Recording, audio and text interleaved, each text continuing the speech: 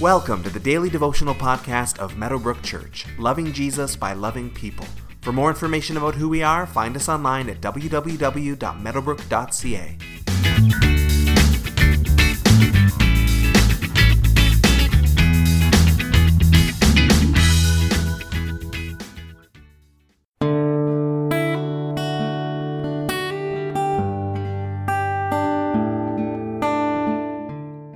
It's a universal fact that we all have blind spots. We all have areas of our lives and our character that we simply can't see because we're too close to it. It may be obvious to everyone around us, but we don't see it.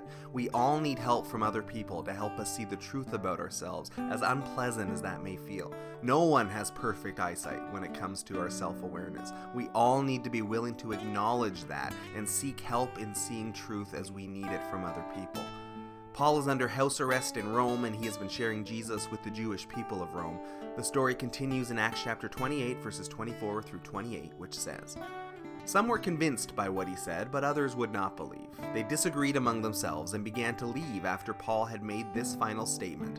The Holy Spirit spoke the truth to your ancestors when he said through Isaiah the prophet, 'Go to this people and say, you will be ever hearing but never understanding. You will be ever seeing but never perceiving. For this people's hearts have become calloused. They hardly hear with their ears, and they have closed their eyes. Otherwise they might see with their eyes, hear with their ears, understand with their hearts, and turn, and I would heal them. Therefore I want you to know that God's salvation has been sent to the Gentiles, and they will listen.'"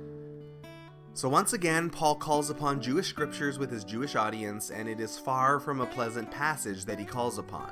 Rather than a soft and gentle approach with a lighter passage, Paul pulls no punches here. He tells the people that they are the fulfillment of Isaiah's prophecy hundreds of years earlier, that God's people would be hard-hearted and blind to the truth that God was trying to share with them.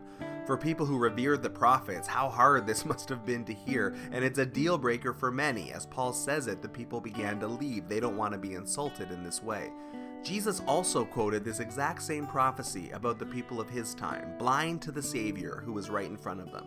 This has indeed been a broken record as we've journeyed through Acts, but it still bears repeating. The early church made it their mission to follow in Jesus' footsteps. This included following his teaching, his example, his miracles, his persecution, his suffering, and in this case, his way of speaking truth to a blind people who refused to see the truth.